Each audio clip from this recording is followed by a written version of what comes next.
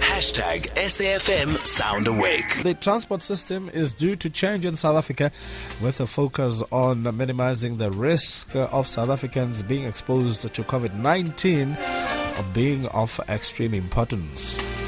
We're talking tech today, and we're talking to the founder of the Just Transport podcast, and he's a junior lecturer in transport economics and logistics management at the Northwest University. Ofentse Mokwena. He says digital ID, accounts and tokens appear to be part of South Africa's future. He's joining us on the line, and he wants to talk to us about digitising the South African transport system and what it's going to look like, the possibilities or the challenges thereof. A pleasure to welcome you, Bra Ofentse. Happy Thursday. Gee, you woke up early, my brother, and didn't get enough beauty sleep, eh? Yeah, happy Thursday. Thank you, Mazda. Thank you to your team for the invitation, and a great background track, Jimmy Tutu, of course. It's classic. We knew you were coming, that's why. Yes. We knew we would have you on air. Are you well, sir? Yes, I'm well. How are you? Hey, man. We're getting old thanks to COVID-19, eh? Can't go to the barber. The guys that usually cut our hair at the street corner, they are not available anymore because if we cut our own hair, we make a mess. Hey, it's rough. At least when you've kept a clean look, you're the man. Yeah, it's homemade, man. You should teach us some. As a transport economist, not a lot gets said about transport economists. You hear about people being in the logistics environment, but that in itself, unless you're in there, is hard to understand. Could I be correct? Yeah, I think naturally let's say over the past couple of years, transport issues are becoming more public conversations, and it goes hand in hand with where we are as a country in our development trajectory. So it's not a secret black hole that is dominated by engineers. Nowadays, it's more open to multi-dimensional practices. And it's largely because the globe is moving beyond the traditional engineering principles that you find in transport planning. So that's basically where we are.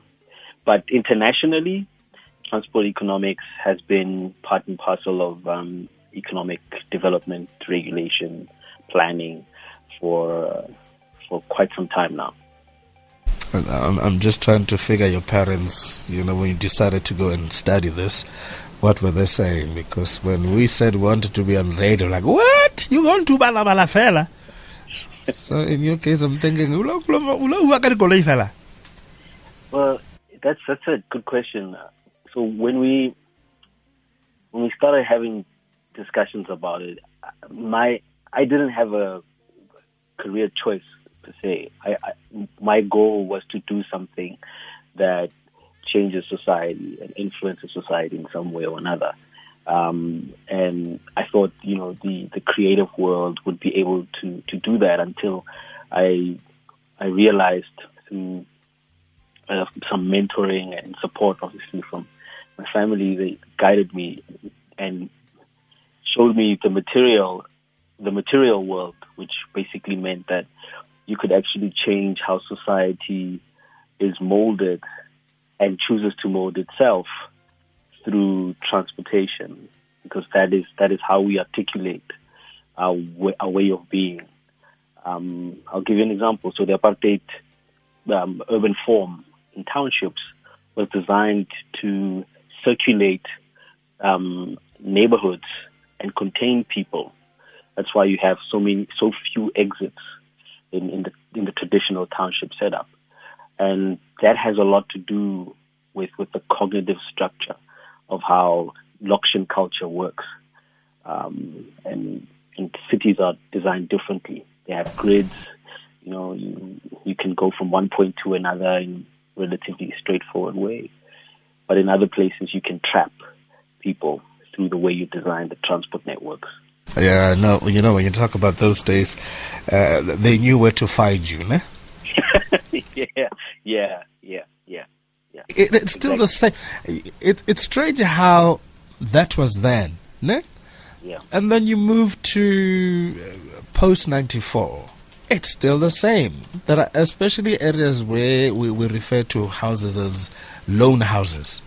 You would have thought that the planning there would have been in such a way that, there's a free flow. But still, that one exit issue that you raised is still there. Yeah. The proliferation of gated communities in Southern Africa is symptomatic of a lot of things, a lot of different factors. And in many ways, the whole idea of having gated communities wasn't to have these massive high walls, but it was to encourage a free flow of movement in a protected and through a protected space.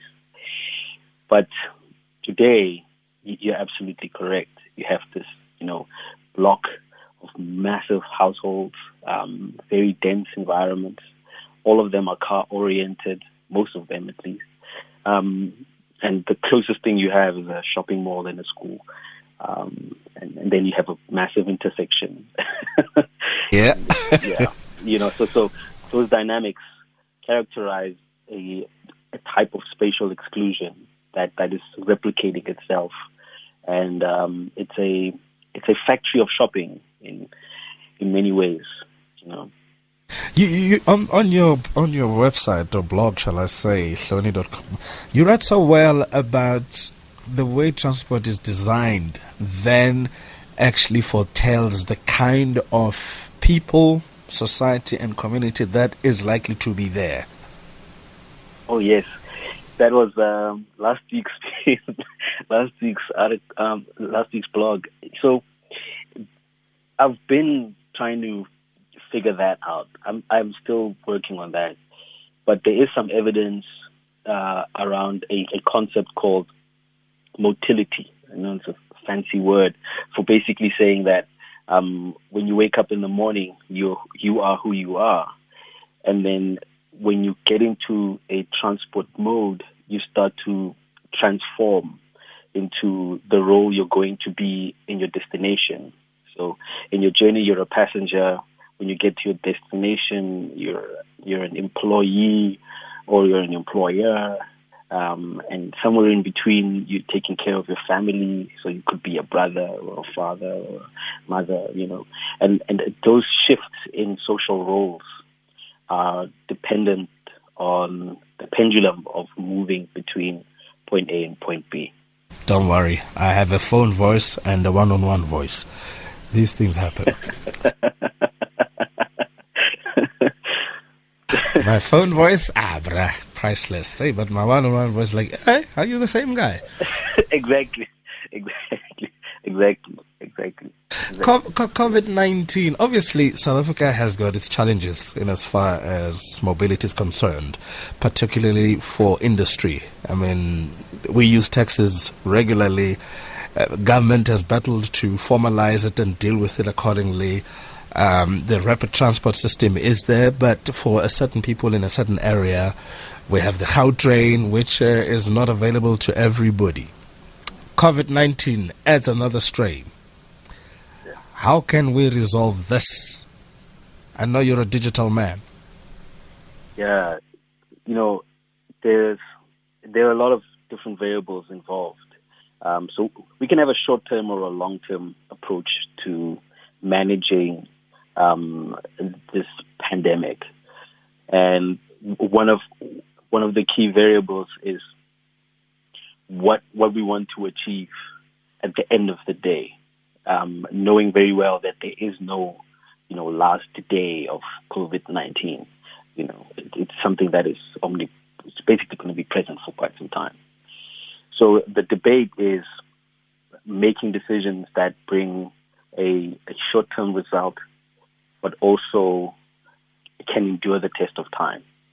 And there's a basket of responses that are happening around the world, and then there are a basket of responses that are happening domestically here in South Africa. And the ministry's decisions is the best they can do under the circumstances.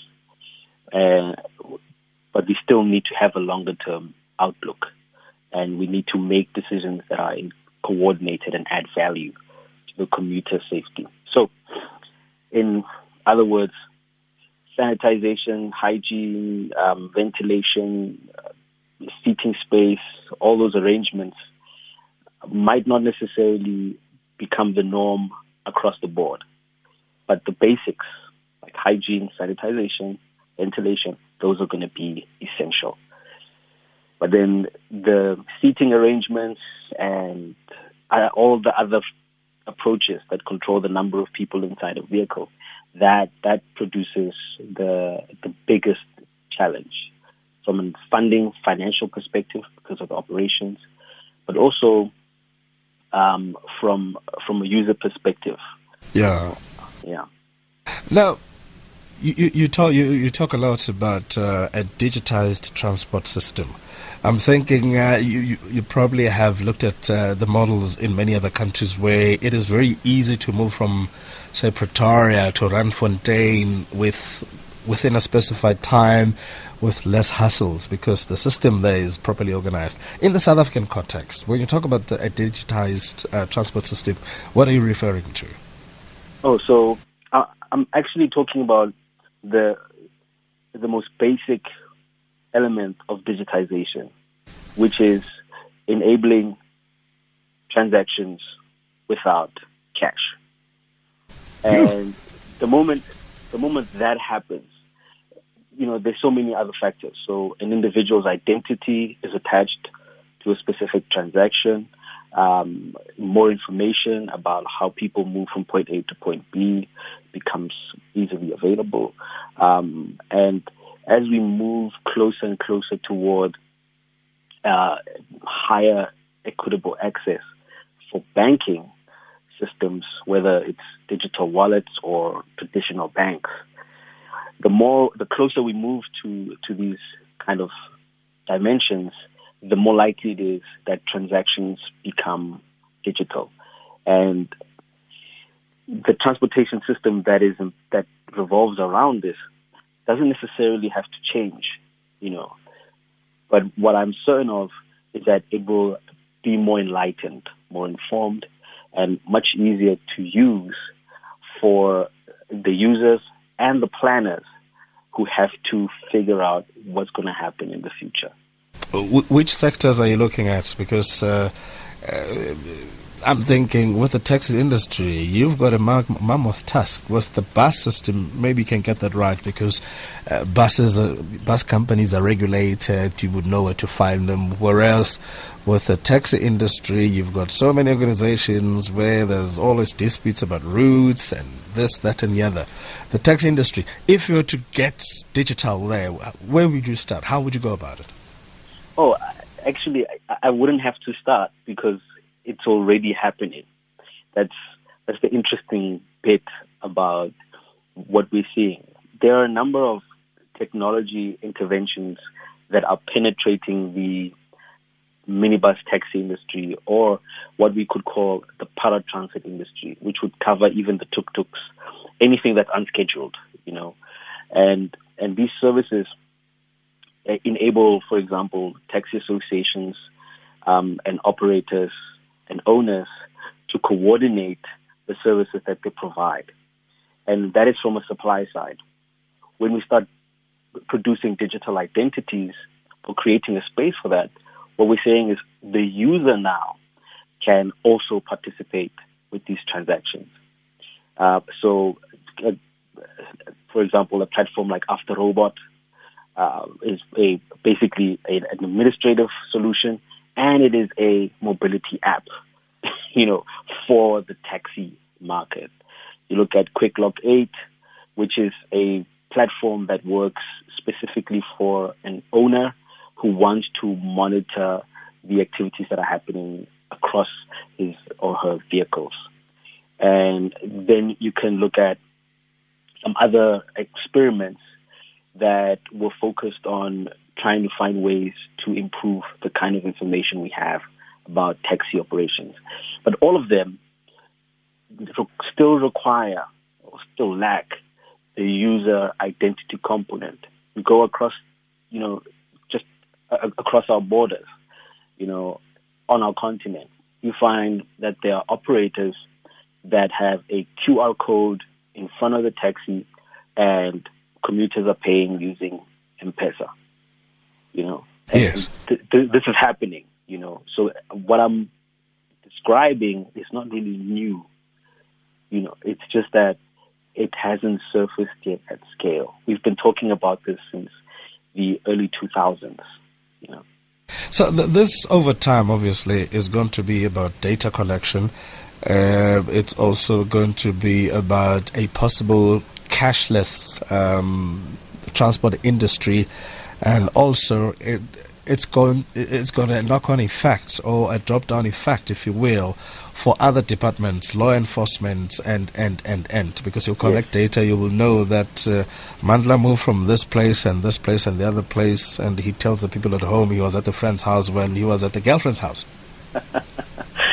Yeah, that is one of the key issues that are going to be resolved quite quickly if we're serious about providing the policy environment for this kind of transition, especially where you have multiple technology providers across multiple associations, multiple transport companies, and the likes.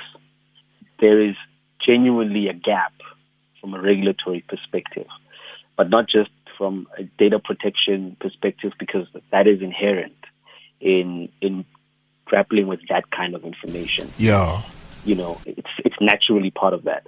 But at the same time, it opens up a whole new opportunity to provide financial and system-based support to specific commuters.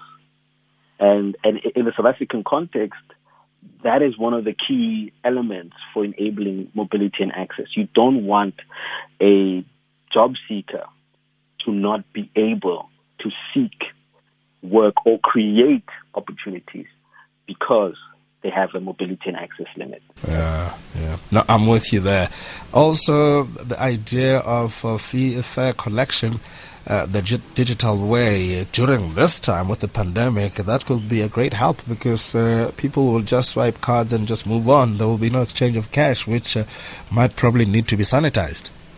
Yeah, that's so when I started writing the piece, that was like what I was reflecting on that, initially. I was like, wait a minute, we're still gonna be in contact, and the way the world looks, it's probably gonna be sensitive. And then you get, these short videos, that trend on social media where someone sneezes in a taxi and it's a big deal. Now you're thinking, how are people going to interact with money? And also, if we go digital financially, is it inclusive or does it exclude some? And hence the argument that, we could use the SASA cards, we could introduce other types of solutions, but also South Africa is already moving in that direction anyway with the driver's licenses that are becoming more digital. Yes. So we are leaning towards that, but not everybody is a driver. Most people actually walk and use public transport. So we have to negotiate those dynamics. We're chatting to the owner of Ofentse Mokwena. He's a digital expert, and of course he lectures at the University of the Northwest in transport economics and logistics management, talking about the things that we can do as we go forward digitally, because truth be told, many of us now don't like the idea of carrying cash. It's too much to carry. Cards are easier. And also, when brothers want to relieve you of your cash, they'll find cards. That's it. Yeah. When we look at the way our country is structured, there is a debate that we can either view it from a class perspective, or we can view it from an opportunity perspective. And I'm more oriented towards talking about the opportunities. And even someone who is on the hunt for cash is looking at an opportunity, and it's inherent in the situation that we're in right now. But to resolve that, the shift towards a cashless environment opens up multiple opportunities for legitimate transport transaction entities and illegitimate ones as well. and that's part and parcel of the debate, that is on the table. There's always a concern around cybersecurity. Identity theft will always be an ever-present worry. And have you given any thoughts on that? Yeah, actually, so it can go much deeper. So at first, it's convenient. We can talk about identity theft, cybersecurity risks, but then you can take it one step further where, it creates the digitization of transport systems creates a place where communities and ordinary people can talk to and about transport systems, in order to create new solutions or to inquire about specific issues or report limits in the municipality's provision, whether it's a pothole or the need for a sidewalk. But that can also produce different types of biases inside society itself. So on one hand, yes, we've got a cybersecurity issue, but on the other hand, there's also a social dynamic that comes from the debate around transport. They can either unify people or divide them or do a little bit of both, depending on where they are and what they think about a specific service. I like the dialogue perspective because that can take us forward. I suppose you can say that this is the fourth industrial revolution at play. Also, tech startups, would they have a role here? I heard you talk about opportunity. Yes. So all the examples I've mentioned, from After Robot to Quick Lock 8, we can go Metro Pro, Where's My Transport. There are a number, Moving Gauteng. There are a number of these companies that are doing incredible things in the transport space. And they're just different in terms of how they're interacting with the transportation systems. But at the same time, the more we become digital, it's also the more people want to engage and want to be sensitized on a personal level about transport issues or mobility and access debates. And that in and of itself is something that is difficult to digitize. It's something that actually produces a type of activism that you see in the non-motorized and cycling community here in South Africa. It's coming up, and it's going to be much louder, but it's also going to be part of the digital transition as well. So it's quite an interesting time. So we are ready, but we can do more. Yes, we've been ready for a very long time. I mean, PRASA introduced the gates, digital gates, 8 years ago, and we were ready then. The bus rapid transit systems were running on a near cashless basis. The Gautrain is running on a near cashless basis.